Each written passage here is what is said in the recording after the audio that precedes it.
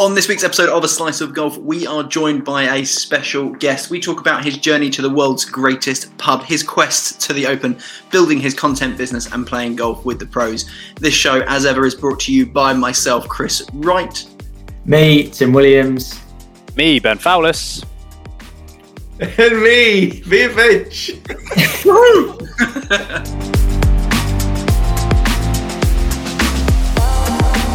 Awesome. We are here for yet another episode of A Slice of Golf, and we have got a very special guest with us today. It is Mr. Peter Finch. Peter, thank you very much for joining us. We appreciate it, and hoping we're going to have a good time with a good chat with you here.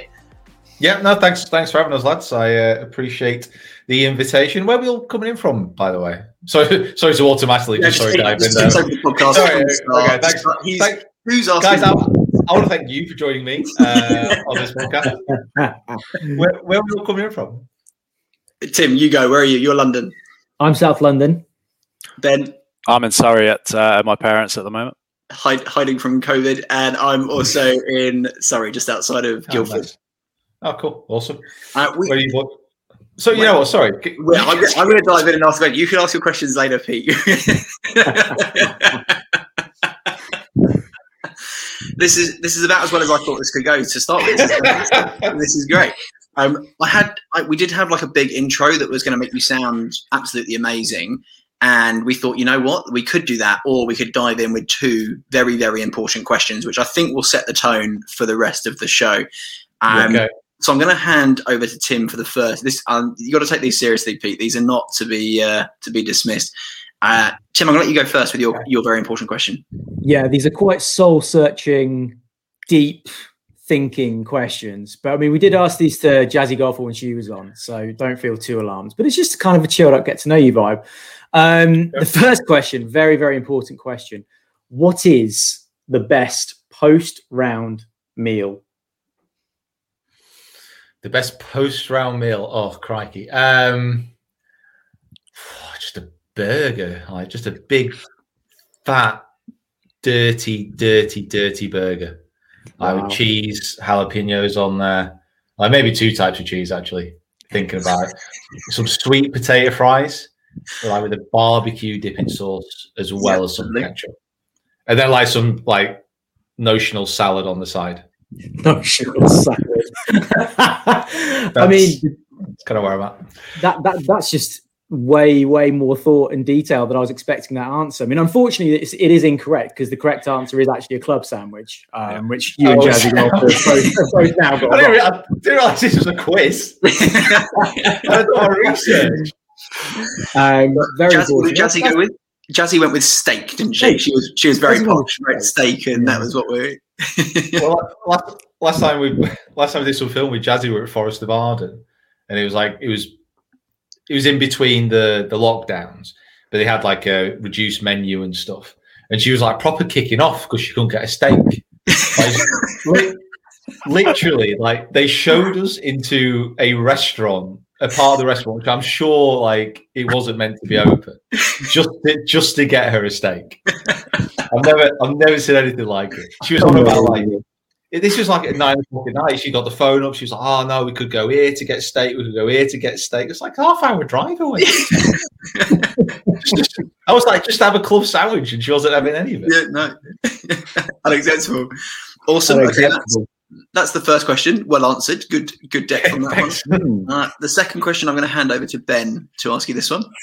Okay, so it's a bit of a regular feature on the pod, and we're going to put you on the spot. I want to know: would you rather finish second in the Open, losing to Rick Shields, or you shoot the course record at Augusta, but no one ever knows about it? I'd probably go second at the Open. Like, I would much rather people see me flame out than play an anonymous. What's the word? Anonymous round. And the fact is, if I play at Augusta, the chances of nobody finding out, I would say, are slim.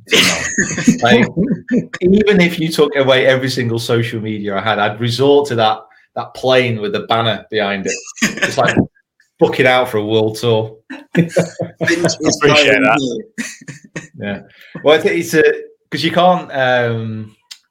So no one's actually like from the social media fraternity. No one's actually been out there to like film. So Eric Anders Lang, who adventures in golf and all the rest of it, he got to play it on the Monday after the Masters because he went into the media ballot. Like was there for the first year, went into it, but he couldn't film there, so he hired a local photographer to come round and literally just. He took like 5,000 photos. Like just amazing. He wasn't allowed to film, but there wasn't anything about just keeping your like a bird or whatever. Just like keeping the finger on there. It's just basically got a stop motion film of his entire round, I think. Which probably looks epic. That probably looks amazing. Imagine that a flip book. Yeah. It's like a Yellow Pages like flip book like that. I love it. I love it. The kids won't know what we're talking about. Yellow Pages. Yeah, they won't. Yeah, that's okay. I mean, to be honest, I'm worried that Ben doesn't know what we're talking about. I'm honest with you. He's in the younger generation, so don't worry, we got it. Got the reference. So Pete, right? What is Yellow Pages? Yeah. So if I'm honest, I struggled with how to introduce you. I was like, he's a pro, he's a coach, he's a creator, he's a YouTuber, he's an influencer, he is all of these things. And my question to you is there any one that you particularly kind of associate yourself with? Do you see yourself as all of those things? And which is your like favorite bit to dive into? I think the one I like the sound of the most would be a content creator. Nice. Mister. But it just sounds way too grandiose. I don't like influencer just because it brings to mind like just someone like posing for a photo kind of in the middle of a jungle somewhere with the top off, waterfall cascading behind, the type of situation I don't imagine my slightly chunky northern body would fare well in. But can I just pause you there? Because it's funny you mentioned that, because I found a picture that I think might work for the social media. So if you're watching this on YouTube, you'll be able to see this right now. But if otherwise, you'll have to see it on the teaser. That's what I picture when I picture influencer. Is that about right? That's basically, yeah. It's a fantastic picture, by the way. Absolutely love this. Photoshop's not me. I deny all responsibility. To be honest, I always. When I started making videos, I was just a golf coach. So I'm just a golf pro. That's basically what I consider myself as. I think anything else, I'll let other people, say, call me what they want. As long as it's nice, I don't really care. It don't bother me. I've not got a business card, so I've no need for a title. And that's interesting. And do you mind if we dive into a little bit about you as a business? Is that okay to dive into that world? Yeah. Because you talk, you say, yes, I'm a golf coach. You're creating content, and how much have you transitioned from coaching on the range, as it were, back a few years ago, through to now the main focus? What is the main focus right now, and where are you spending your time? Yeah, so the main focus now is purely on just making videos, and well. Yeah, it's pretty much on making videos. There's other stuff which I'm doing. So like Quest for the Open stuff, trying to play a little bit myself, try and make other types of content, but it's basically just making videos in the smaller sense. So I don't do any coaching at the moment. Last year, it was interesting really, because from when I started making videos, I was doing basically 5 to 6 days coaching and then just trying to make videos around that. And over the space of 5 years, that went from basically 5 days call it 5 days coaching, 2 days filming, to 2 days coaching, 5 days filming. And when obviously COVID kind of broke out, especially the way that I coach, I'm very kind of hands-on, sound quite right. But like if someone's not moving into a certain swing position that I want them to, I'll go over, I'll just, I'll try and get them the sensation of what they're after. And really, it's just not, even, for the foreseeable future, the chances of me actually being able to do that is going to be quite slim. So I thought I'd just just for now, just say, you know what, I'm going to leave it. I'm going to wait till things are back to some kind of sense of normality, and then get back to it. And to be honest, you know, I've found other things to keep me busy. I've not been stuck with things to do. For sure. And you mentioned the quest for the Open there, and we actually had a question from one of the people in the group, a guy called Josh. He wanted to know what was from doing that process, from going through that, what was your biggest learning, your biggest takeaway from that? Golf's hard. Like, golf is a hard game. And it's one of the things, like when you actually turn pro, when you're coaching, or when you're a club pro, when you're a PGA pro, basically, like, you don't really play much. Like, I'm sure you guys probably know some pros, and or pros through friends who they're a club pro, they're a coach, and they'll play like once, twice a year. And for me, I think that's in hindsight, because I used to be like that as well. I just don't agree with that kind of model anymore, because you lose connection, like, with the game. You forget what it's about. When I was coaching at Trafford, I had people coming in, and I used to get people like on a 2 to 3 week cycle. So an hour lesson, give it a couple of weeks, come back, move you forward, blah, blah, blah, blah. And people after a couple of weeks were coming back, and they weren't really improving, or their swing was looking better, but their scores weren't getting better.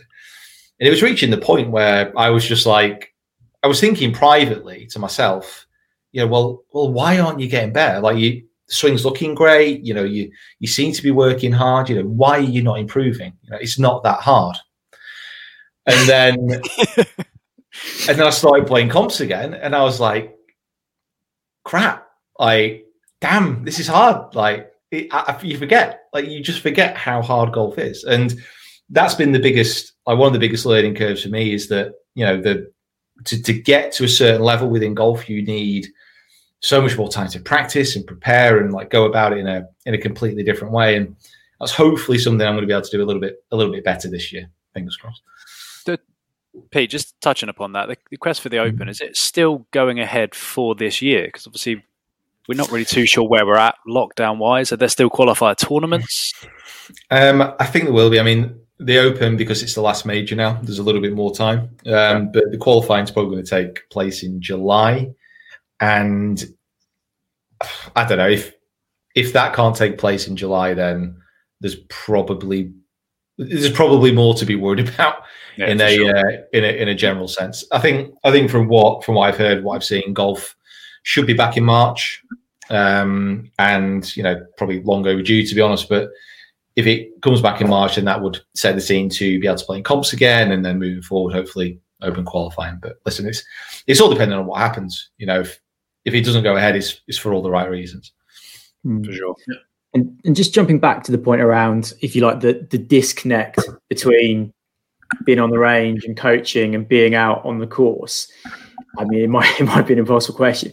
Do you find that's down to any one particular thing? Is it kind of the thinking your way around a course, or being able to sort of react to things that happen in the middle of a round? I mean, what, in your opinion, is kind of, where does that disconnect come from? So there's a huge difference in golf between practicing and playing. So you can groove, and you can work, and you can train your golf swing, and grinding at a driving range definitely helps. You're going to be able to get into new positions. You're going to be able to feel the swing. You're going to be able to make these changes. The huge difference is, once you get on the golf course, like that first tee shot, you're probably going to have a flat lie, but then, depending on where you play, but then all of a sudden you've got like bunkers, you got water, you got trees, you got all these different things, you got the wind, you got all these different conditions going ahead. So the chance of you being able to repeat that picture perfect range swing on the golf course, that's not going to be there. And let's say you do hit a good shot down there, or you're on the right side of the fairway, ball's below your feet, you're in a divot. Like, what do I do? Like, how do I change? What do I do? How do I adapt? So the golf course is going to throw 1,000 challenges at you that you just can't replicate on the golf course, on the driving range. So having the ability to practice and play, you've got to be able to do those two things. And certainly with me, from a coaching standpoint, how it used to be, just didn't have the time. Like physically couldn't do everything. So, you know, it's a disconnect, but it's also it's the best word. It's a disconnect, but it's also allowing yourself those bad rounds when you've not been practicing, because that's something else that I forgot. Like I went back onto the golf course and thought, you know what, it's going to be great. It's going to be amazing. I'm going to play the best golf of my life. It's just not going to happen. Like, and, you know, if you go to a golf course and you play and you have 40 putts, like the worst putting performance of your life, and then start berating yourself. Tim, what's your average putts per round? Where you got to be up? 36, Chris. Yeah, listen. Well, it's an even number. Let's look at it. It's, you know, the thing you probably say to yourself is, okay, well, you know, I just had that terrible putting performance. I'm really, really annoyed. But then you got to look at it and say, well, actually, I've not practiced my putting for 3 months. Like what am I expecting to happen? Yeah. You know, so that getting that disconnected, having that realization that it's actually okay to play bad golf at times, even though it does suck. Like, yep. And so having gone through that experience and kind of reconnecting, if you like, with that and understanding that, do you feel that what you put into content and how you coach, not that you're coaching at the moment, but has that evolved as a result of that? Oh yeah, definitely. I mean, one of the best things about the Quest for the Open series is that I made the commitment very early on that I wasn't going to be in charge of my own game. So what I mean by that is I would go and see coaches who coach or think different things than I did. Nice. Now, what that allowed me to do is improve my own game. Great. But the main point from that was I could take stuff that I've learned from lessons, combine that with the knowledge that I already had, and come out the other end a better player, but also a better coach. You know, the stuff that I've picked up from working with Dan Whittaker, for example, on my swing, from Lee Sullivan putting, that I wouldn't have been able to figure out on my own. You know, if you go learn with like an expert in a field who's better than you're going to become a better player, but a better coach, or, you know, expand that to any field you want. Yeah. Yeah, 100%. I'm all for finding the expert in a field and going and working with them, whatever it is, whatever the industry. So that's huge. I know Ben and Tim will both be fans of that approach as well. So you've, over the last few years, when was it that you put out your first video? I was trying to scroll back through your YouTube and see it to that first video. How many years ago was it? Crap, I think it's 6. we're talking a long time. In that time, you've put out a lot of content. You've grown the YouTube channel's over 375,000 subscribers right now. Instagram is blowing up 178,000. You're even very active on Twitter, which I don't see a lot of. You know, there's more and more happening now, but 65,000 on Twitter. Was there any kind of one moment where this kind of went from average to amazing, or has it just been a steady grind over the course of the few years? And how's that journey been for you? Well, Chris, you seem to forget 40,000 on Facebook, if I'm being honest with you. But sorry, the 40,000. I haven't gone to Facebook. I'm going to let that slide just this once. Updating notes as we speak. To be fair, the only reason I say that is because we've like doubled our Facebook over the past year as far as number of followers. Oh, amazing! So yeah, and the only reason I want to kind of that's not a, you know, look how amazing kind of we are, because there's a lot more to be done on that, but it's more the focus, like where we're going to put it. So certainly over the past year, YouTube has very much been the focus. We think we've got a decent formula as far as how we're working, the videos we're doing, and how we kind of deliver them. So now it's looking at Instagram, Twitter, Facebook, and saying, what can we do differently on these platforms that we've not done before? So if I think about my Facebook, for example, the videos I put out on Facebook are just my YouTube videos, which I've just cut down and put on Facebook. Like it's not original pieces of content. Same on Instagram, same on Twitter. So that's really the focus now, is not just on YouTube, which is still, at the end of the day, YouTube is still the one which I gravitate more towards, is always my first focus, because that's kind of what I've grown this whole thing on. But it's taking those other other social channels now and actually trying to figure out what the best way forward with them are. I want to be able to, I want you to be able to go to my Instagram, watch a video which is new, go to my Facebook, watch a video which is new, Twitter. I'm not sure about videos on Twitter just yet. I need to figure that out. But then going on to YouTube as well, something that's new. That's the goal. If it's going to work out like that. And kind of putting like original content or different content on each of them, if I've understood that right. Yeah, 100%. Because what I don't like, even though it's just our necessity at the moment, I don't like the fact that someone could be watching something on YouTube and then going onto my Facebook page and then the same video being there. Yeah, that doesn't quite sit right with me. But we've been uploading old YouTube videos to Facebook just so we get a little bit of traction with the Facebook algorithms, and then hopefully, by Friday when I can get out of quarantine, I should be able to start making those videos. So fingers crossed. Pete, just quickly there, you said a word a couple of times which piqued my interest. You kept saying we. How many people are in the team, and how does the Peter Finch brand of everything, who's in that instead of just yourself? Have you seen the film Glass? No. Not big on movies. No, it's about someone with many split personalities. you're with friendly Pete tonight, but we're all delighted to be here. So in February? It's basically end of February last year. Took on a videographer, editor, and a brand manager. Amazing. So first time I've ever kind of worked with, had people work for me. Wow. Okay. And it was the end of Feb in 2020. So, timing was excellent. And it's been good actually, because over the first lockdown, it probably taught me a lot more about, how to interact with people better. It taught me a lot about trying to manage people. I'm not good at managing myself, so actually managing other people was interesting. But like last year, we did really well, and this year it's just pushing on, pressing on, and then seeing if could maybe take someone else on as well potentially. But I don't know. That's for a few months' time. Don't want to rush it. Awesome. And I mean, you've obviously you've had a couple of what appear to be reasonably big deals coming through recently with FootJoy as an example. I think Bushnell was another one. Is this as a result of, or has that been opened up through having someone else working with you and opened up other opportunities? Has it just come through as a result of everything that's happened beforehand, an accumulation of everything?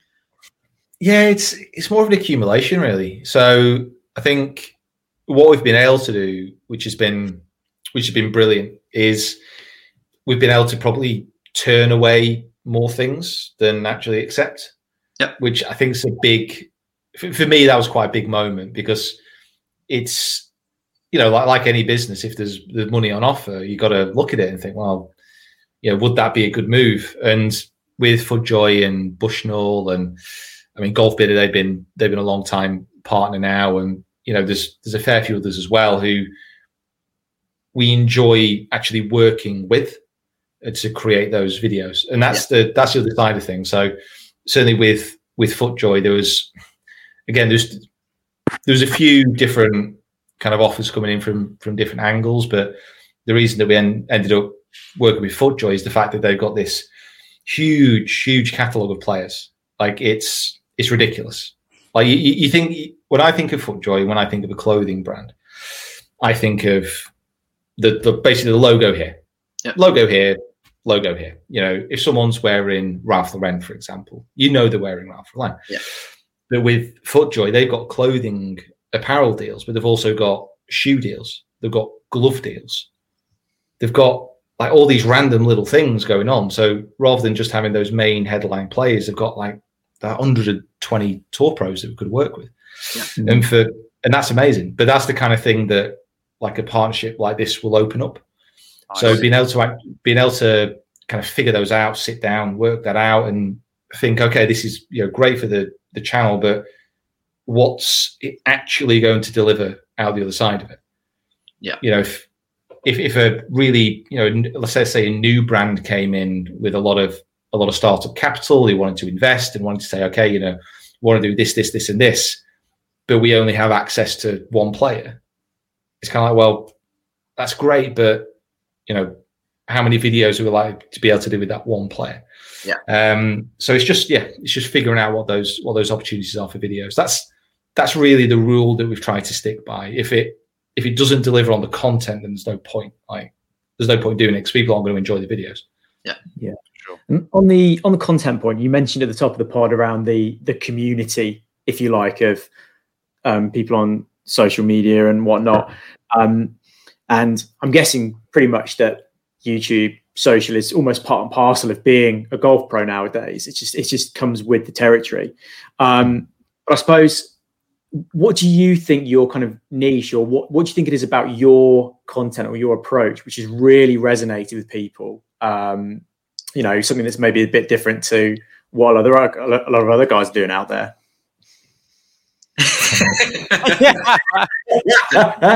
For anyone who's listening, Pete's shrugging his shoulders, lost. Dear moment. I honestly have no idea. In fact, I'll tell you this. Pete is saying he has no idea. If you're listening and you are already engaging with Pete's content, tell us. Like, if you're in the group, tell us. We'd love to hear why you're watching Pete. What's bringing you to Pete's world and his content. But I can tell you from my perspective. From my perspective, it's super entertaining. Like, it's fun. It's like, and Pete, you don't take yourself too seriously, and I think you're a very relatable person. And when you hit a crap shot, you laugh at yourself, and that's what we all like. We can relate to that as very, very average golfers when we're hitting crap shots. Like, we can relate to that. So I think you're relatable. I think you just don't take yourself too seriously, and you have a lot of fun in your videos. It's very kind of you to say. I've worked on that laugh really hard. I've managed to turn like the internal scream, and as it comes out, it comes out jolly. And it comes out as a laugh. Yeah, great. Well, it works. Yeah. I think we need to talk off podcast because I could do with a few of those tips. Yeah. Oh, I'm an expert. You've got to understand that the years of playing golf is really just. I'm basically dead inside. I'm just a walking shell right now.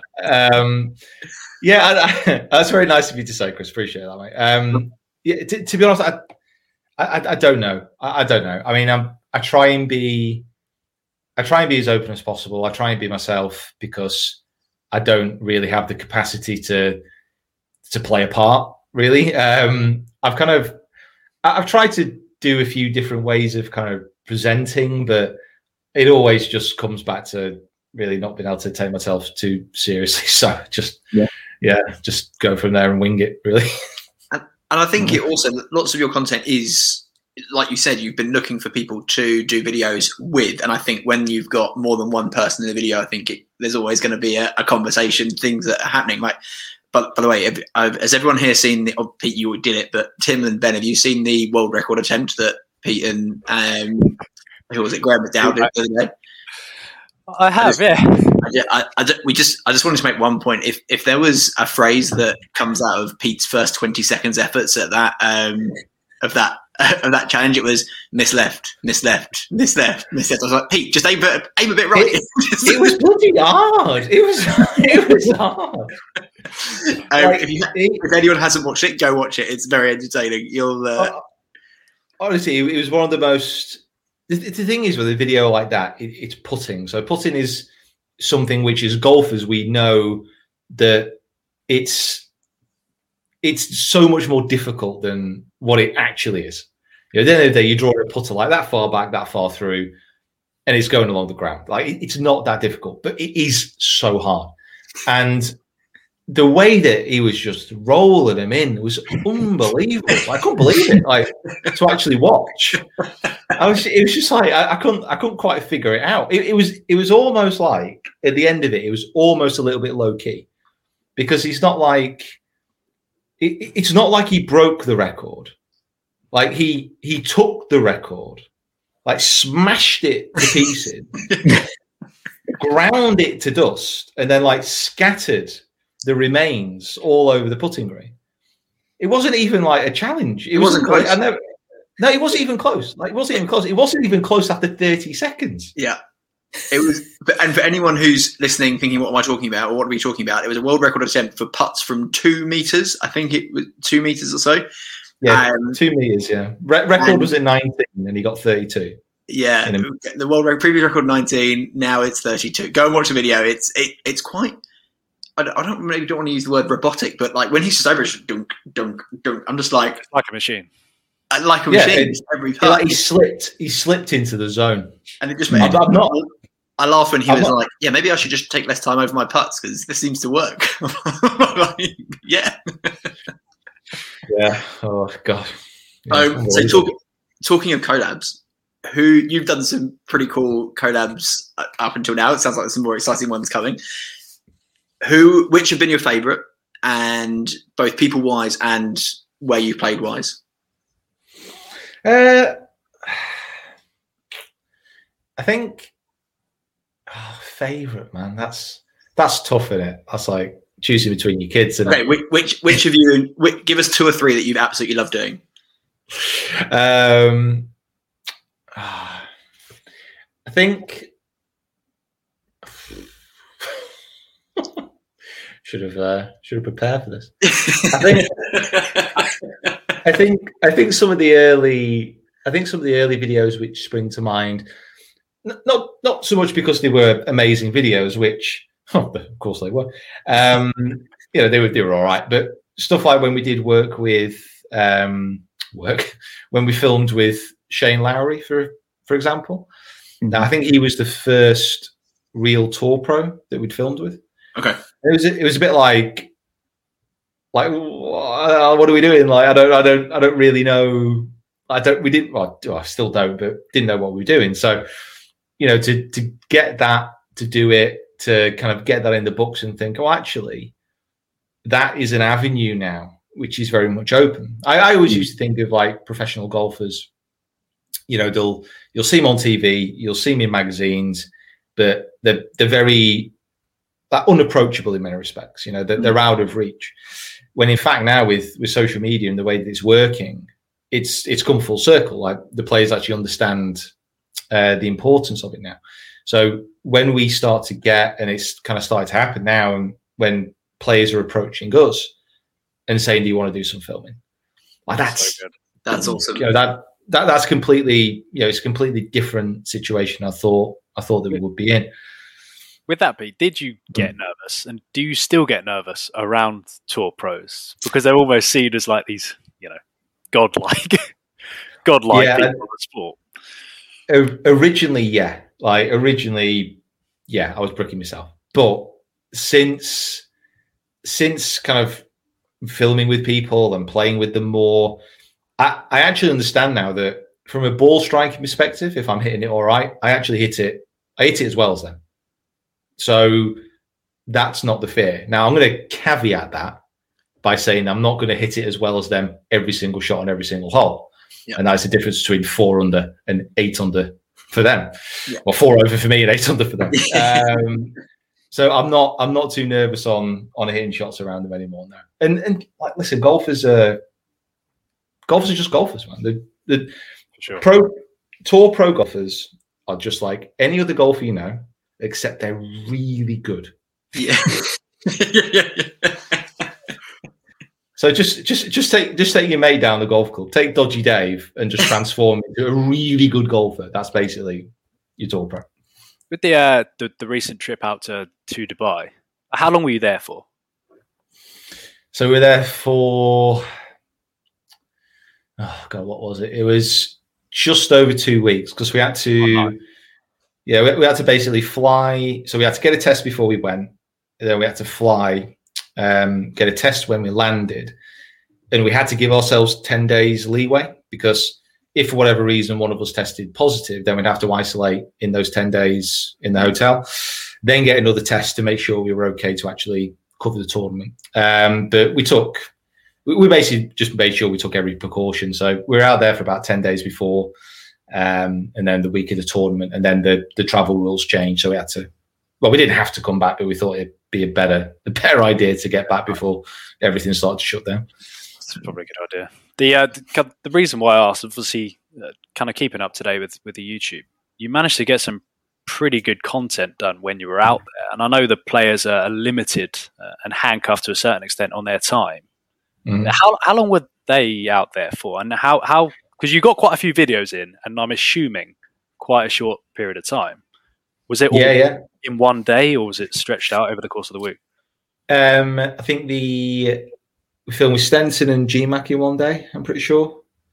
And then we filmed with Willett in the Pro-Am, and then we filmed with Wallace after the Pro-Am. So yeah, those 4 videos in the space of 2 days. And it was a little bit trickier. So we've covered the Dubai Moonlight Classic, so the ladies event, and then the Desert Classic, the men's event. And just because of the magnitude of the event, like when we were filming with the girls, we had pretty much as much time as we wanted, because we were one of the main kind of media partners of that event as far as kind of distribution was concerned. Whereas with the men's event, we were a smaller cog in a much bigger machine. So like with Stenson, it was like, okay, you've got half an hour. It's going to be 8 o'clock it's going to be 8 o'clock in the morning, and we can't go over. So then it's like, okay, like what can we do? Like what can we do in that time period?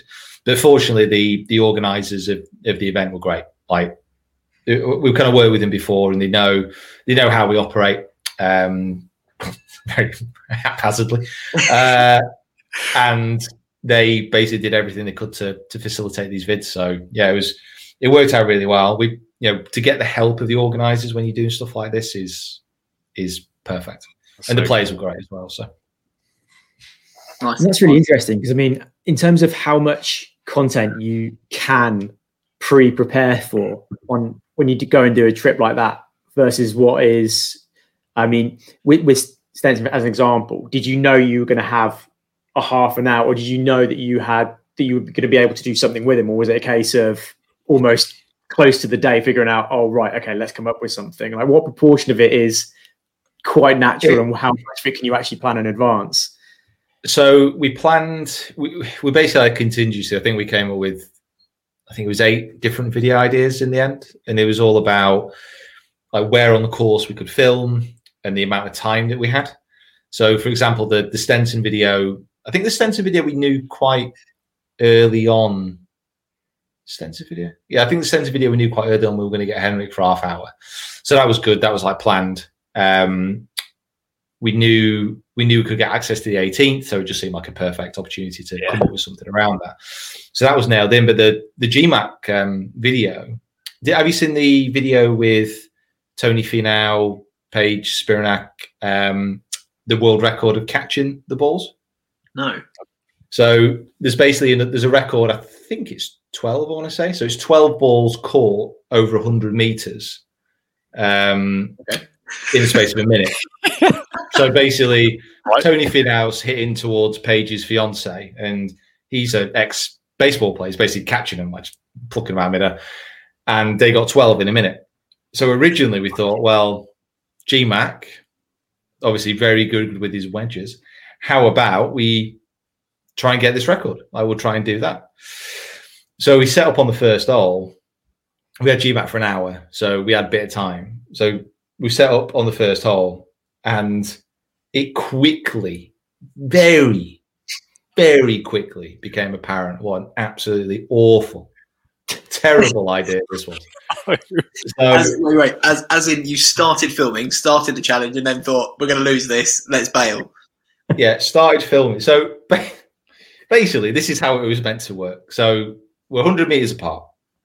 GMAC's got his little 54 degree, and just like, he hits it up. When it's approaching me, I catch, I throw, that's one. And by the time I throw it away, he's hitting the next ball in the air. So, you can get it, you can move, you can try and catch it. It's fine. Doesn't sound like a safe play.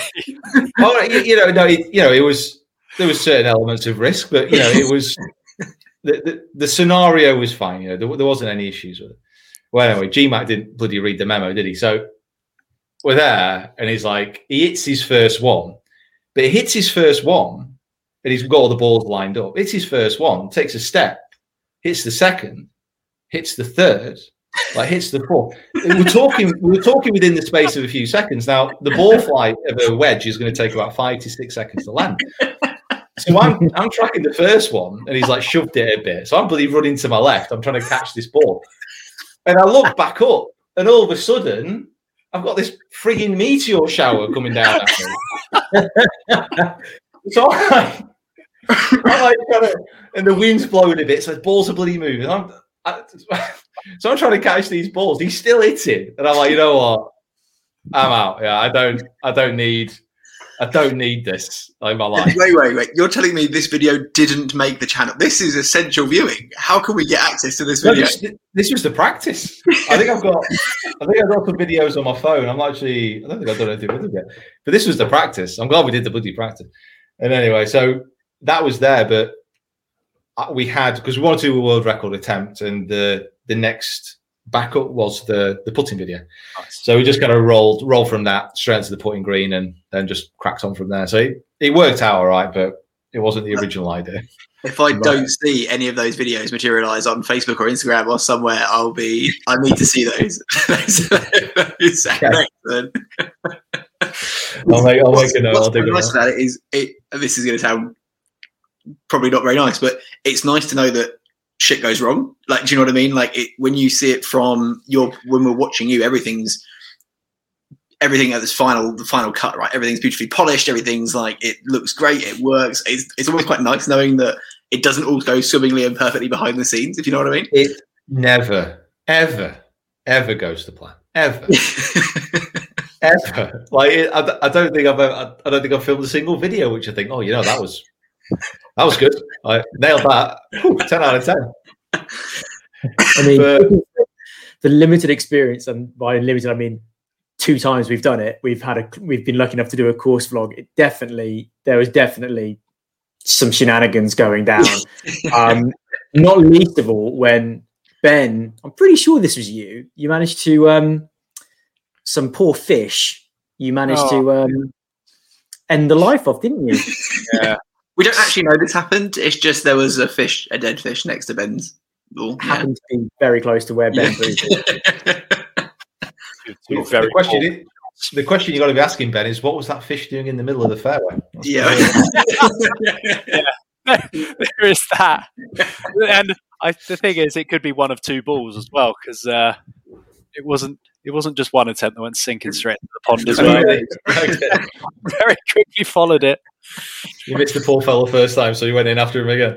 Exactly. So a thing that's kind of really quite prevalent right now is the world of mental health and negativity on social media. And I just thought it would be there's obviously, your channel is a very, very positive channel, and there's lots of good that comes out of it. I just wondered if you'd ever experience that negative side. If you, we see the sunshine and rainbows, and do you have to deal with Hitbombs 95 who says that you're a douchebag and doesn't like your content or anything like that? Do you have to deal with those type of characters, and how do you deal with it if that happens? Hitbombs 95. That is now going to be my burner account. Like, that is 100% going to be my Justine Reed account. That's brilliant. Listen, I think you've got to look at it in a couple of different ways. So, yes, there are negative comments, but they are so vastly outweighed by the positive comments. Like, it's not even a comparison. And you can certainly, I used to do this, but like if I put a video up and there's 100 positive comments and there's one kind of really negative, nasty one, it's almost like human nature a little bit to have a look at that one. Yeah. And think, oh, what's this person's problem? Rather than actually just looking at the 100 others that are very, very positive. So, there's that way of looking at it. The fact is, you're never ever going to please everyone. Sure. Like, ever. Like, it's just not going to happen. You could do an absolutely perfect vid that is groundbreaking. It's unbelievable, and it's got an amazing charity angle that's raised £1 million. It's the best thing ever. There's going to be one dislike and one guy in there saying, well, why didn't you raise money for this charity instead? Yeah. It will happen. Like, and you can't control that, and you won't want to anyway. Like, there's no point. And I think from the perspective of the people who are, because you can kind of break it up. You can break it up as to people who are being critical of, like, say, the videos you're producing or something you post. It's fine. There's then the people who are just like nasty personal attacks type of thing. So yeah, and those are the type of guys that you can just block. Like, just block, mute, move on. You don't need, it's freedom of speech. People can say whatever they want, but you don't have to listen to them if you don't want to. So just mute, block, move on. It's like, I've only really had a handful of people who have actively, like, just completely blocked or reported or something. Like, it's very, very rare. That's good too, because it becomes very, right now there's a lot of talk around it on the media around, footballers are getting a lot of abuse on social media, etc. So it's good to hear that there's not a big thing for you, and that's great. It's not the other angle of this that you do need to take, and if someone is on Twitter, for example, because that's normally where most of the negativity seems. It's so toxic sometimes. Yeah. If someone's on Twitter and they're, like, shouting at you, they're kind of hurling abuse at you, the chances are it's not you they're actually angry at. Like, something is going wrong in their life where they need to vent. They need to just release some kind of valve. And is what it is. Like, you can't stop that. So I think it's a shame when it happens. I think in golf we are incredibly lucky in respects that the golfing community is generally a good community.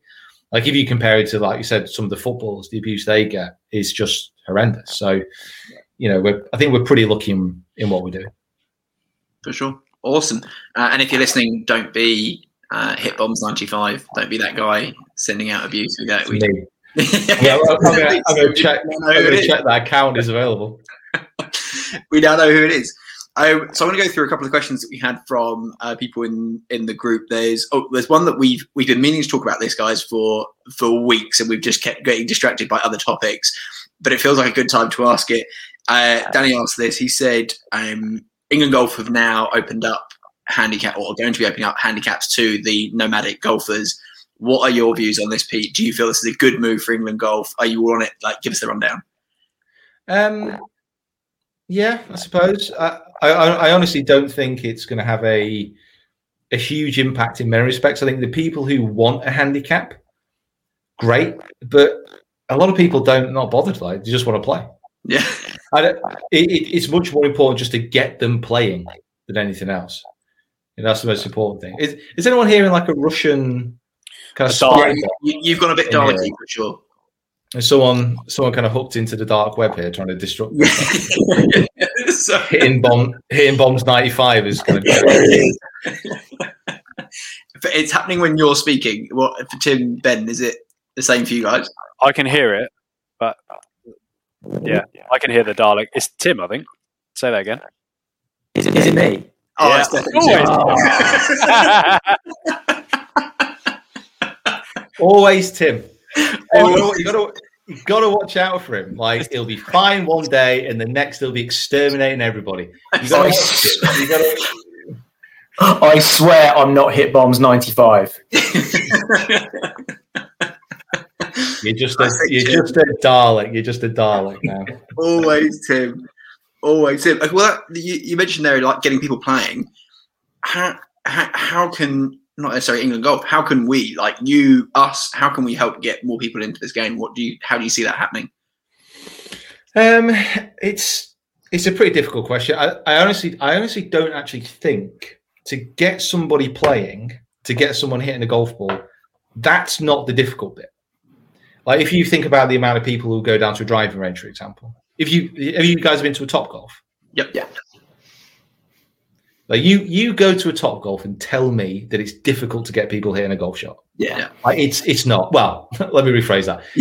Go to a Top Golf and tell me it's not difficult to get someone swinging a golf club. Yes. In the general direction of a golf ball. Yeah. Like, that is perfectly possible to do. Like top golf's absolutely brilliant, and places like that have a real role to play in actually getting people who would otherwise not be interested in golf an actual good start and foundation in what the game actually is. And the biggest problem for me is how do you get people who are just going to the range, having a good time? How do you get them onto the golf course, and how do you retain them within the golf club system? So I think there's a lot of people who start to play golf, and it all depends. It all depends on your own story, but there's so many people who, when they start to play golf, they're hooked. Like they're in it. Yeah, we don't need to worry about them. Like they're going to join the club. They're going to find their way in.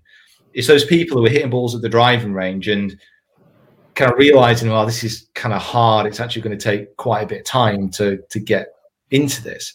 It's how do we then channel them into coaching, into a golf club, and then retain them within the golf club, make them feel welcome within that golf club environment. That's such a difficult, not a difficult thing to do, but something which isn't done enough. Like 100%. And that's it's a very tough question to answer, but it is that retention in the game more than anything, I think. Yeah, interesting. I like that. I think it's you're absolutely right. We've spoken about this on the show before. We've talked about people joining clubs, and we've had comments of people have joined a club. They come into our Facebook group and then are like, "So does anyone know how I play and book a tee time with other members?" And I'm like, this is the stuff that your club should have immediately told you. Like, this is go do this and get them indoctrinated into that world. And I think there is definitely a gap there that could be improved. I think that's exciting. But yeah, you're right. The first time anyone actually makes connection with the golf ball is just for me. I was like, I'm in. This is it. This is my game. I'm hooked. This is it. We're in. I love that for sure. There's a lot of people like that. I mean, there's a lot of people who do that, and they're driven to trying to improve, to try and to really get the best that they can at the game. There's other people who are absolutely fine shooting 120 and just want to go for a walk with their mates every weekend. Yeah, like it's not a matter of kind of like really like every golfer that comes into golf. Oh, we got to train them up. We've got to make sure they're a good handicap golfer. It's more just making sure it's enjoyable when they get there. It's a game. It's an enjoyable game. It's a sport that everyone can actually participate in. So yeah, I don't like. Back to the original question, which was 8 years ago now. Like getting people a handicap, great, but I don't think it's necessary to actually get people invested. Interesting, like it. Okay, I could carry on asking questions for days. I know, Ben, you've got a round that I want to come on to. Lads, honestly, I am absolutely fine. I'm here. I am here at your disposal. I'm here at your disposal. Another hour. I guess let me ask you this one. This is then maybe coming towards the, not that you want to call this the content creator piece. There's a lot of people now, as a result of seeing the likes of yourself, Rick Shields, etc., who are now going, "Oh, I would like to create more content." And I've seen it on YouTube, on Facebook, people putting out on Instagram as well, like putting out loads of content. For people that are in that early stage of starting to put out content, is there any like advice or anything? What was like the thing that you'd say, like, this is your first year of putting out content, do this, or this is my advice for you, or whatever? I think the first thing, and I mean, I'm going to caveat all this by saying again, for me, this is just a process that's just been evolving. Like I didn't have any plan. Like I want to. There's a few people saying that, like who contact me, want to start their own channel. What plan did you have? I just made videos, got people booked in for lessons. That was success for me. And that was people booked in for lessons as a result of seeing your videos. Yeah, and that was the whole point. That was the only reason I was making videos. Like I had absolutely no intention of like most of the stuff which has been going on. Like no idea. So that's the first thing I want to say. The second thing for people kind of starting up is don't give up, because if you go on YouTube, there are thousands of channels who've uploaded 10 videos and then stopped because you don't get traction.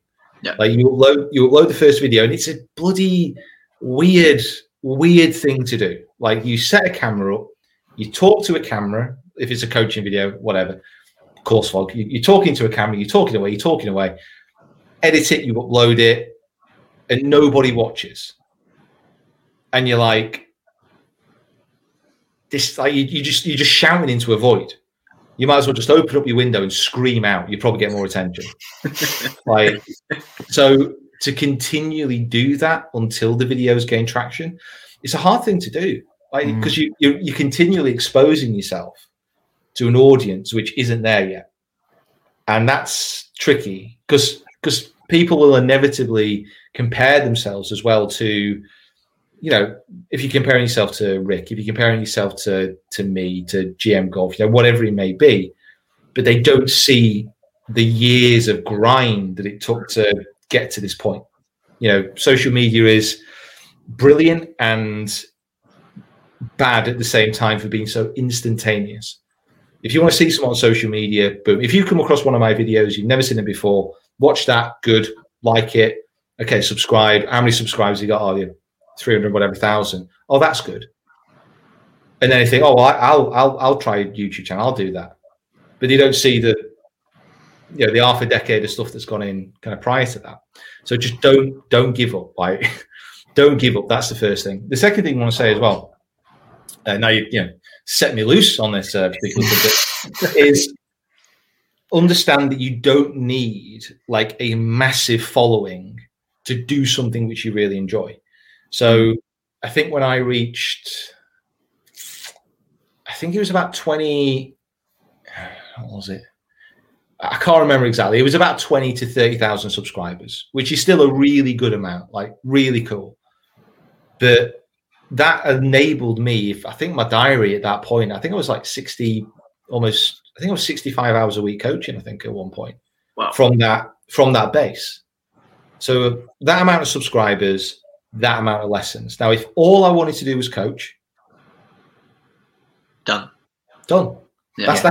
That's me set that. You know, that I could take those lessons that I've had, keep doing the videos, 1 or 2 every week, and absolutely just smash kind of lessons out of the park. So you don't need like 1.5 million followers to do something that you really want to do. And there's loads of examples out there. And remember, golf is still quite a small community as far as the people online who are kind of engaging with it. So you don't need huge followings to actually do something that you really want. Anyway, I'm off my soapbox now. No, I love it. And have obviously your goals have now changed. You're not doing as much coaching. You're not doing YouTube videos now just to get coaching clients. How have your goals evolved? What is it that you want to do with this now? Where do you want to take it? So, I mean, we've kind of got this little bit of a tagline at the moment about being kind of like the most independent, trusted voice in golf, which is, I don't know, it's a bit yucky, but the base of it is there. You know, we want to be able to produce videos which are open, which are honest, which entertain, which is, you know, nice to hear that they are doing, and then make that about a variety of subjects. So obviously club reviews, kind of really enjoying that at the moment. Quest for the Open stuff, kind of really enjoying that at the moment, and that I enjoy doing that. I like the process, but that's also probably a point of difference between kind of me and the other channels. You know, there's a lot of different reviews going on. And then with the reviews as well, trying to make those different. So not just doing like a standard review of a golf club, which I kind of experimented around with at the start of this year. And that's a little bit hard because with embargoes, all the clubs are released at the same time. So all the channels are like, they're all kind of, yeah, I don't know. It's a bit of a weird situation, really. So doing that, I'd love to get back to doing some travel videos as well. Like I love the opportunity of, that's probably the most mind-blowing thing about all this is like the opportunities of actual travel, like to actually get to all these different places and to see these different things. It's just bonkers. Like if you asked me 6 years ago if I'd have been doing any of this, like no, like not a chance. That was one of my kind of selfish questions that I really wanted to know about, because I know you've been all around the world. In your opinion, where's the most under the radar place to go and play golf? Because we hear about Portugal, you hear about, Dubai, for instance. But where have you been where you're like, That really surprised me, and I would really recommend going there. I think Jordan was incredible. Okay. Like very, very, very surprising. I mean, it's a new, like, golf's a new sport. There's nothing like this. There's one youngster who's actually turned into a decent player, actually, but who I met over there, and he was in the national squad, and he was like 11. You know, so that probably tells you kind of the depth of the Jordanian golf squad. But since that point, it's really kind of kicked off and grown a lot more now. The course over there as well was brilliant, and it was also one of those trips where we kind of got to film at the golf course, but then we got to go out kind of into the Red Sea, got to go diving or snorkeling in like shipwrecks and stuff. And I'm an absolutely horrendous swimmer. Like, I'd be a great diver. I'm a good sinker. Like, if you want me to get to the bottom of the ocean, I'm your man. Whatever you want, I'll go down and get it. But it's such a salty sea that I could actually swim and not like fear drowning, which was like a massive bonus. Like, it was unbelievable. Well, yeah, I mean, because I'm a terrible swimmer. So to actually be able to go out into the sea and swim and be like, I'm not going to die. This is amazing. It was like brilliant. And then all like the amazing fishes. And then that was the same trip where we got to see Petra. So Nice. I've seen pictures of it's one of the 7 wonders of the ancient world. Just like incredible. And you do catch yourself sometimes, and you're like, what was the avenue that actually got to this point? Yeah, was that a work trip which you got all the benefits of all the touristy stuff, or was it a holiday in which you took your clubs and were like, "Oh, we'll have a quick knock"? No. Like it honestly, it's because a lot of the stuff that we do with the tourist boards. So let's say, just trying to think of another example. So I went to Ronda. I was in the city of Ronda in Spain. No. So you'll have seen a picture of it. You'll have seen a picture of it. Ronda, RHONDA. It's got like an old bullfighting ring. It's got this amazing bridge. The city's built on some like pillars, basically stone pillars, like natural, not just like random pillars. And we that was part of the trip where we played, I think it was 3 or 4 golf courses. We went to this place, went to Ronda, went to a few other places, ate at some amazing restaurants. But that was all because the tourist board wanted to show the area off. So like, well, you're coming over to film at a golf course, you're going to do this, you're going to do that. So what we're going to do is we want to make sure that people know this is an amazing destination for food. So we're going to get you to this restaurant, which is this amazing restaurant. It's like, sure. All right. Yeah, why not? But I'll try and find time. I've just Googled it.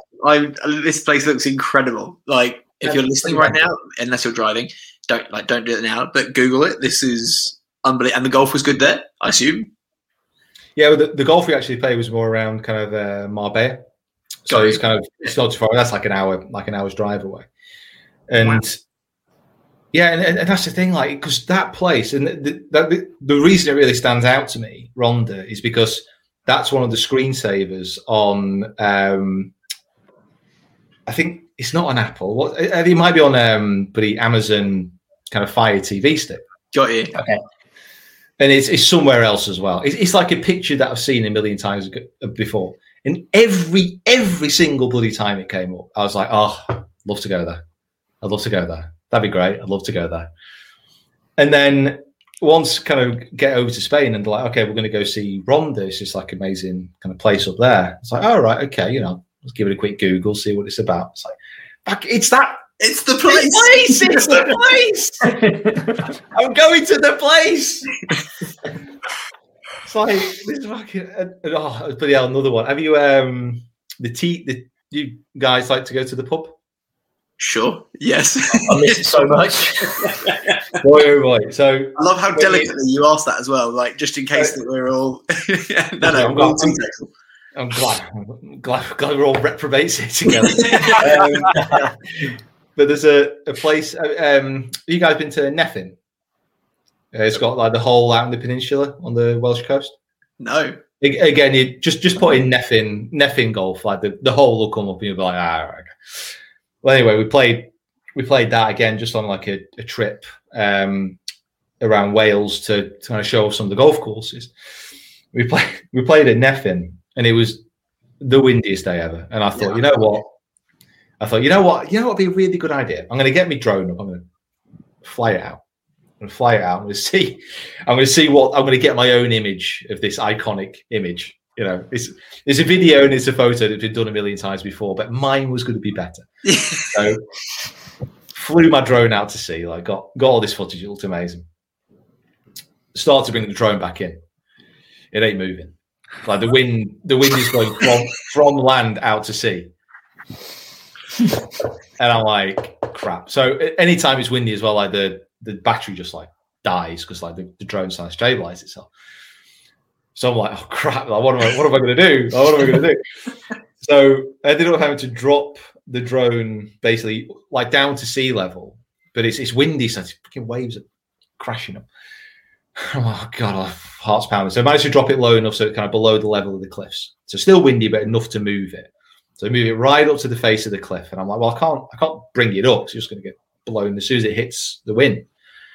So I was like, right. So I just had a quick look at the GPS, and there's like a cove around the side of the course. I was like, right, okay, I'll keep it low. I'll get it into this cove, and then bring it up the far side of the course, and then let the wind just bring it back, basically.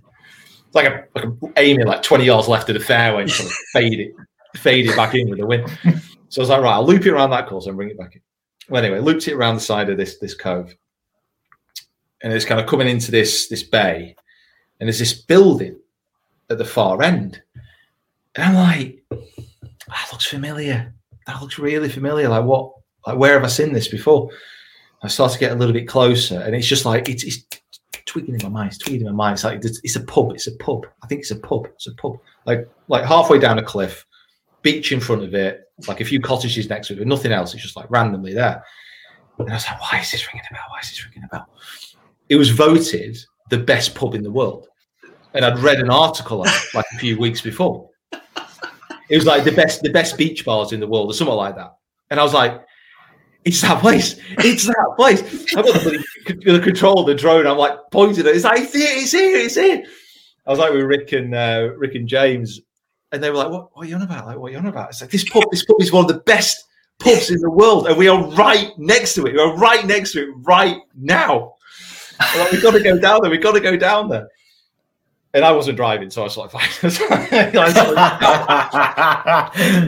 and then it ended up just being like, because the car park to get to the pub is like located basically where the golf club car park is. It's like a good mile walk. So like I had to get back, dump all the stuff in the car, walk back, like amazing sunset, like down to this beach, you know, this pub. It was open, it was great, like with only people there. It's kind of chilly, maybe in March, April, something like that.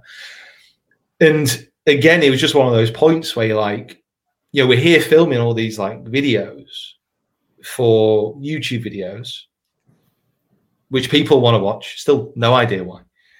And at the same time, we can go have some bevies in one of the best pubs in the world, located next to one of the best golf courses. How good is that? Like, yeah, and you're like, you know, what did I do like in a former life to get kind of this lucky?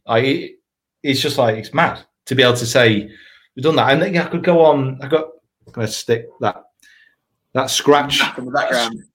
Scratch map, which doesn't scratch. I don't know where I got it from, but it ripped me off. But it's just got like loads of like little flags stuck in of like where we've managed to go to, and it's just I kind of walk past it every now and again and think, oh god, yeah, remember that, and it's all through YouTube pretty much. I think maybe Japan, a couple of places in the States that I've been to on holiday, but apart from that, it's all through YouTube. So basically, best job in the world. Oh, like, yeah, no question. Like, not even a. You enjoy putting yourself on camera and filming stuff, yes. Yeah, I mean, it's always such a difficult thing to broach for people, because again, the thing about like offering advice to people when they start up a YouTube channel and they want to do stuff, it takes a lot of work, and it's not a fashionable thing to say, and it's something which should be not exactly laughed at, but it should be taken with a pinch of salt, because I think certainly over the past, well, if it wasn't already clear over the past year, it's quite clear that some people have horrendous jobs which are incredibly more important than anything I could ever do. Like, it doesn't matter what happens. Like, the nurses, the doctors, all that kind of thing. They're the people who are doing the jobs that kind of really matter, and they're the ones who are working like incredibly hard. So when I would say to someone, "Oh yeah, but I did stick in like 80 hours last week to make this happen," it's like, yeah, but it's not really work. And you're kind of like, well, no, but yeah, it's it's a tough one to say, because you do have to put a lot of hours in. You've got to be committed to it, but the rewards are unbelievable. Yeah. But that was the thing I thought immediately. As soon as you said you were doing 50, 60 hours of coaching a week, for anyone to be doing additional stuff on top of that to try and grow a YouTube channel, that's a pretty pretty solid sign as to why it's grown on the trajectory that it has due to the consistency. Because that's a second job on top. It's the only skill I have, is the ability to work kind of long hours. That's it. Like, that's basically it. That's my only skill. Don't need a lot of sleep, and I can work quite hard. That's it. Like it. Okay, let's bring it back round. I want Ben's section now. I'm excited for this. So Ben, I'm just going to hand over to you. A section? You got a whole section? Got a whole section. Let me prepare. You get ready for this one. Warm up. Unlike most podcasts, we're going to try and attempt this to be a rapid fire round, because I know most rapid fire rounds never end up being that rapid, but we'll try and keep it fairly punchy. Nice and easy. Jack or tiger? Oh, so, well, you got to warn me when we start. Bloody hell, man. You got to give me a run up. They're coming out quick. Okay, right. Okay, right. I'm ready. Rapid fire round presented by Ben Fowlis. Ready? Go. Jack or tiger? Tiger. St Andrews or Augusta? St Andrews. Visor or Bryson's flat cap? Oh, vomit into the flat cap and put it down. Appreciate that. No, probably flat cap, to be fair. Never three-putt again, or never miss a fairway again? I'll never miss a fairway again. Ooh. First tee shot post-lockdown. Shank into the trees or a straight whiff? Straight whiff down the middle, bro. Come on. No. Whiff is not hitting the ball. Completely missed the ball. We're talking whiff as in swing and a miss. Big fat whiff. I don't know how either of these things kind of come about. So I don't know how to relate, Ben. What are these weird shots you're talking about? Too good for that. Golf trip. Scotland or Ireland? Scotland, but only because I've not explored Ireland enough. In fact, no, Ireland, because I've not explored it enough. You know what? Cool. You've got a wedge shot from 60 yards. Knife it through the back or fat it 20 yards short? We need to talk about your mental game, by the way. Yeah. Visualization on this. I think at the moment, it'd probably be a fat, I think. That is what Ben takes every time, just so we're clear. That is Ben's action for sure. It's an easier next shot in. Often hard coming back, isn't it? It's true. This one's a bit more positive. A nuke of a drive, absolutely nailed it, or a flushed iron shot? Oh, drive, yeah. You get one person. Who's the dream collaboration? For Tiger, gotta be. There's no one else. Love it. There's Tiger, and then there's Jesus. What I hope for. Final one. You can take this wherever you like. Where does Peter Finch, not Peter Pinch? Where does Peter Finch? Where does Peter Finch see himself in 10 years' time? Oh, God. Alive. Strong. Very strong. Because listen, anything else is a bonus, right? Very good. Wake wake up tomorrow, it's going to be a better day than if I wasn't here. There you go. Wow. That is absolutely factually correct. Was not expecting that. That's very spiritual. Well, I mean, I don't know where I'd end up, but I mean, I presume it's going to be better. Eh? I've not done anything in my life, which means I'm going to go up. Let's put it that way. I've got one question here that I think is important to ask from James within the group. And I don't know how, I haven't checked the facts on this, so I apologise if this is not correct. But apparently Rick Shields keeps telling everyone he'd smash Pete in a fight. Is he up for a charity boxing match? YouTube boxing matches seem to be a big thing right now. Would you be up for a fight with Rick Shields in the ring? There's no way. There's no way he would get a ring with me. Not a chance. No way, Jose. His lawyers wouldn't let him in the ring with me. I've got nothing to lose. Like it don't matter. It don't matter.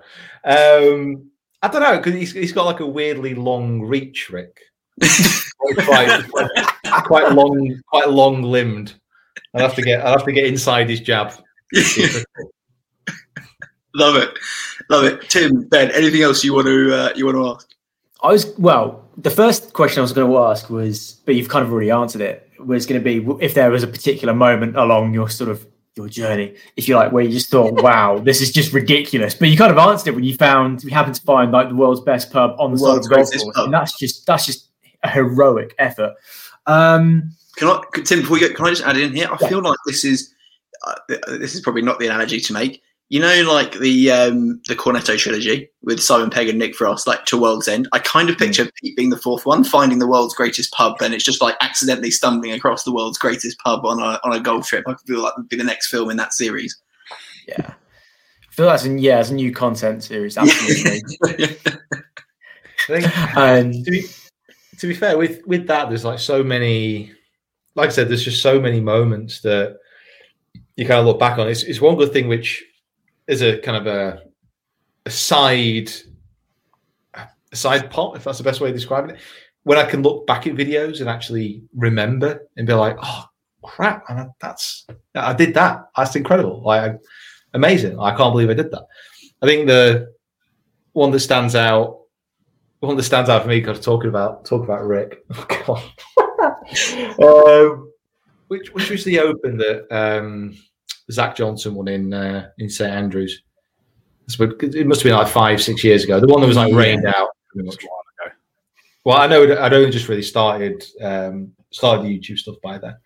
We thought we'd go up for the Open, we'd watch it, and we'd enjoy ourselves. And we God, there's so many stories coming back to me from that trip. Focus. I think we'd gone to some kind of event in the town, and we were walking back, and we saw like loads of people with suits and ties going into the Royal and Ancient Clubhouse. There was always some kind of event there. We were walking back. I think we were trying to get to the Jigger Inn, I think.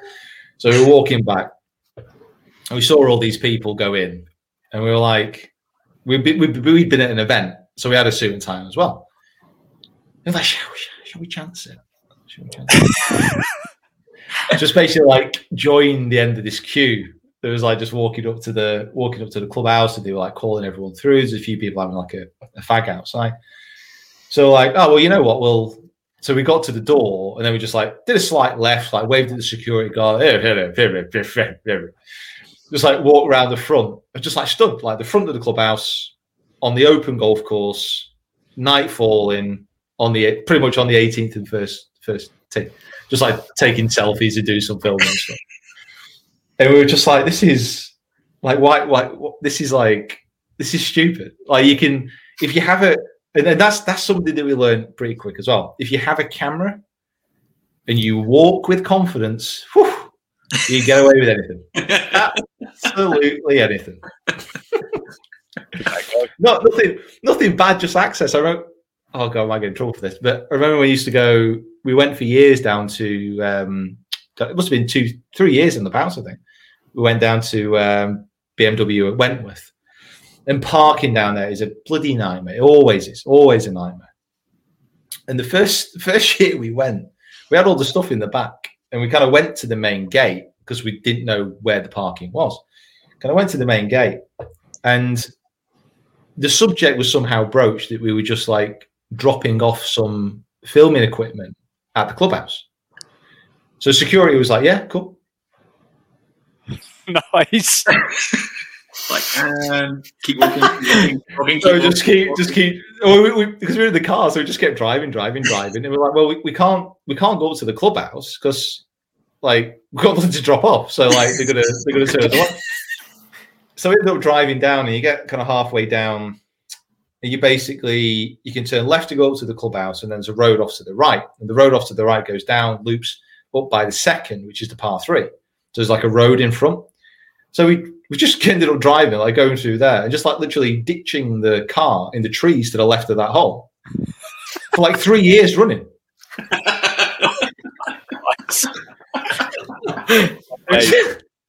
Yeah, you know what? Literally did it every single year until not wasn't last year. It was the year before when I played the BMW Pro-Am. Amazing. When they gave me like a courtesy car, which I like BMW on the side, BMW sponsored vehicle on the side. Yeah, you're around in now. We didn't have to like hide in the trees anymore. That's another great one as well. When like you drive into an event like that, and we had that a little bit at the Desert Classic this time. So BMW put on all the cars because we're in the bubble. You basically, it almost sounds like I'm making it sound like a bad thing. It really wasn't. You had to get in one of the cars to go back to the hotel, so you couldn't like take a cab or anything. You had to get in these things if you're in the inner bubble. Excuse me. So that was another one where we were getting in these BMWs. I think they're like the 7 Series, the ones that's like a compressed limo basically. Yeah. And like we were getting in that like every day, drivers dropping us off, and it's like, this is mad. Like this is bonkers. Like we're just doing like YouTube videos. Are you pretty good at staying fairly present in the moment and kind of enjoying that, or is it all still work and then you really appreciate it later on once you see the footage back and you're like, wow, yeah, that was incredible? No, I think I could stay pretty present. I think with filming you never really know how it's going to look until it comes out, so that's always a bit of a surprise. It's always a nice surprise if it's good. It's like, whew, that's one out of 28 so far this year. Take that. Catching 100-yard chip shots, less exciting. Yeah. This is true. Awesome. Anything else, Tim and Ben, or should we wrap it up there? All good. All good. I mean, yeah. And let's wrap it up. Awesome. One for anyone who has not been in the golf planet for long and for whatever reason hasn't come across you yet, where can people find you? Obviously, we've mentioned all the social medias, but is there a handle or anything that we should be promoting? Just I don't know. Just Google me. in fact, very well played. But don't just Google Peter Finch, because that's a famous Australian actor. Great. He just got there before me, and he won an Oscar. Peter Finch Golf. Oh, damn that Peter Finch. So yeah, Peter Finch Golf is probably the best place to find me. Or watch some of Peter Finch's films. Network. That's the one he won the Oscar for. It's very good. Yeah, probably very good too.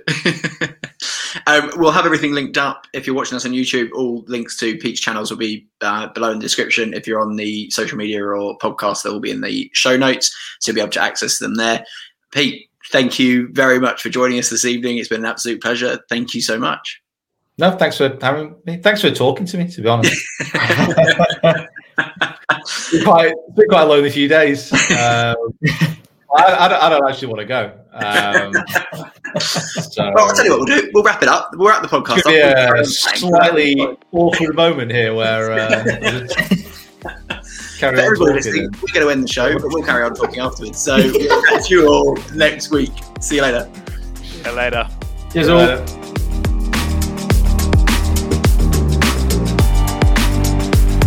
Thank you so much, everyone, for listening. If you have enjoyed the show, please leave us a rating and review. It would mean the world to us.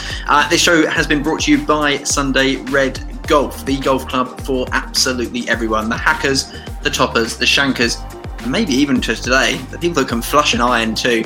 if that is you, if you love your golf, then come and join our group, sundayredgolf.co.uk, to join for free. And also, when we're allowed back out, if you want to set up your own Race to Dubai style cup with your mates, then head on over to tourchamp.co and you can set up your own leagues for free.